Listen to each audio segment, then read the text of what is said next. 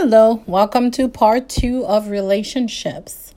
In the earlier episode, I was talking about transfer relationships and giving an example when, if I am in a bad mood or snappy at the kids or at the husband, everybody's walking a little bit on eggshell. The husband would kind of look at me a little bit when he's asking me a question to read my mood. And then suddenly I see that transfer when I have gone through whatever feelings, pouting I was going through. Now I'm the one asking him questions, but now he's the one who's snappy. Now he's the one who's aggravated. Now I am feeling at a disadvantage because I'm like, why is he mad at me? What did I do? Okay, I don't want our relationship. I don't want us to fuss. So now I am the one that is feeling contrite, and I'm no longer the person in power because I was upset and he was trying to figure out, well, what did I do? Why is she in the bad mood?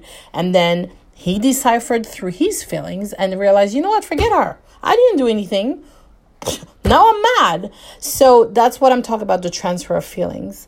Or the transfer of energy.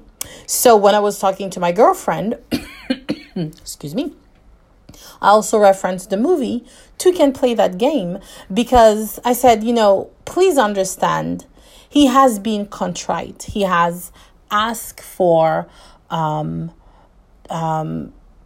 therapy. He has asked, what can he do to fix this? And understandably, it's not something he can fix overnight. She needs time to process. She needs time to heal. This is so valid.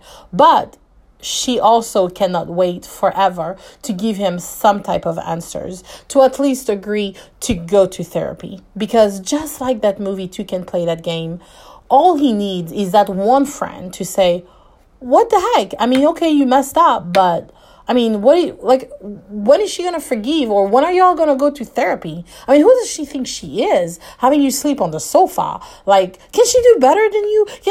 And then start putting all of these thoughts into his head where he's going from, oh my God, I have destroyed my family. Oh my God, I have hurt my wife, my best friend for X amount of years. Oh my gosh, I can't believe I've done this, to now his friends are talking to him saying, well, hello, you've done everything you can. I mean, obviously she doesn't want to save that marriage. She won't even give you an answer. She won't go to therapy. So now he's going from feeling all sorry and contrite and begging for forgiveness to saying, you know what, forget you too. I mean, I've tried and I've done my best. It is time for me to move on. And I was like, are you okay with this? Again, eye-opener.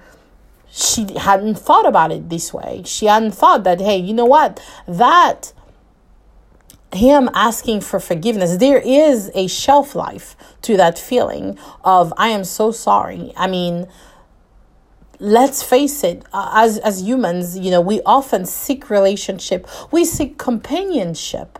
And if your companion is refusing to forgive, your companion is refusing to move on, your companion is not giving you a timeline or at least a willingness to say, all right, let's do step one. Let's do it one step at a time. Step one, let's talk.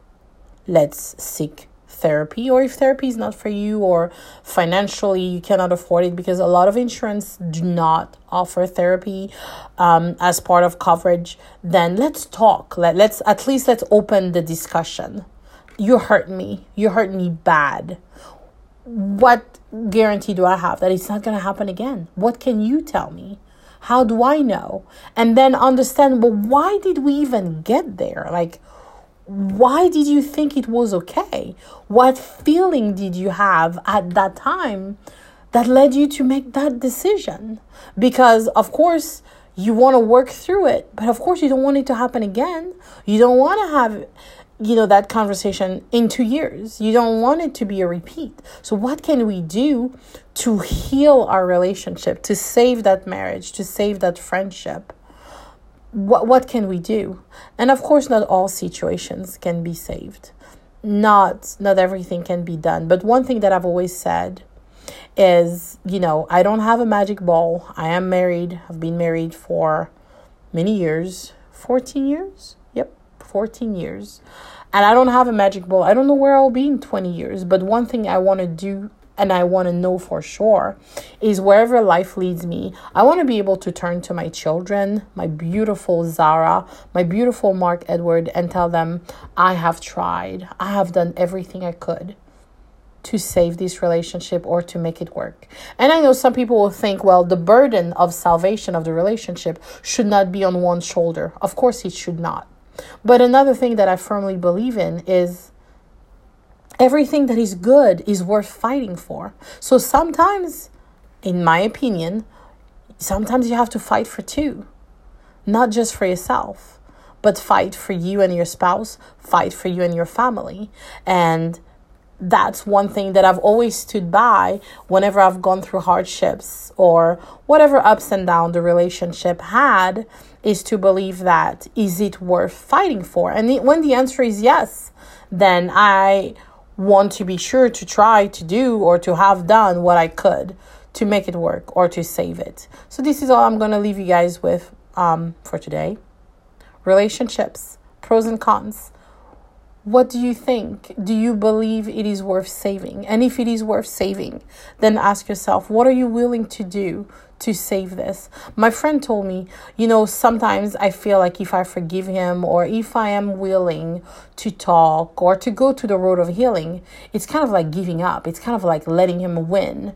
And my response to this is, whenever you have a relationship involved, especially whenever you have children involved, it is not letting him win. It's fighting for your family. So do not look at it as my pride is hurt. Yes, it is hurt. Of course it is. You're human. You're cheated on. It's horrible. It's despicable. Of course. But when you have your children, that you're looking at them and you think, do I want to break up this family as a result of his or her behavior? Or do I want to have an alternate solution if I can get over this feeling, or at least if that partner is working really hard on reestablishing trust, because trust is broken.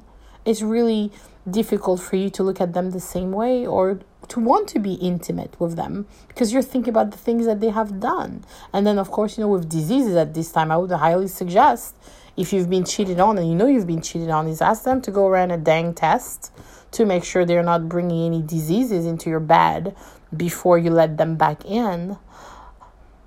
But sometimes, some things, if they're good, if out of all of that darkness you can find the good, you can see the person, sometimes they are worth fighting for. That's my word of encouragement when you navigate through this life.